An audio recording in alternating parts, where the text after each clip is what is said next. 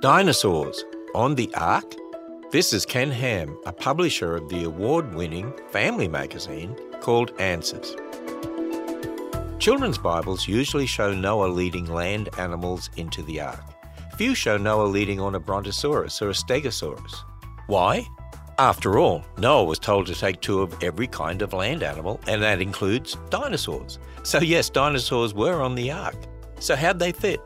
Well, not all dinosaurs were huge. The average dinosaur was about the size of a bison. And even the largest dinosaurs began life small. Also, the Ark was massive. It had plenty of room for all the animals and supplies, plus for Noah and his family. So yes, dinosaurs were on the Ark. They were land animals.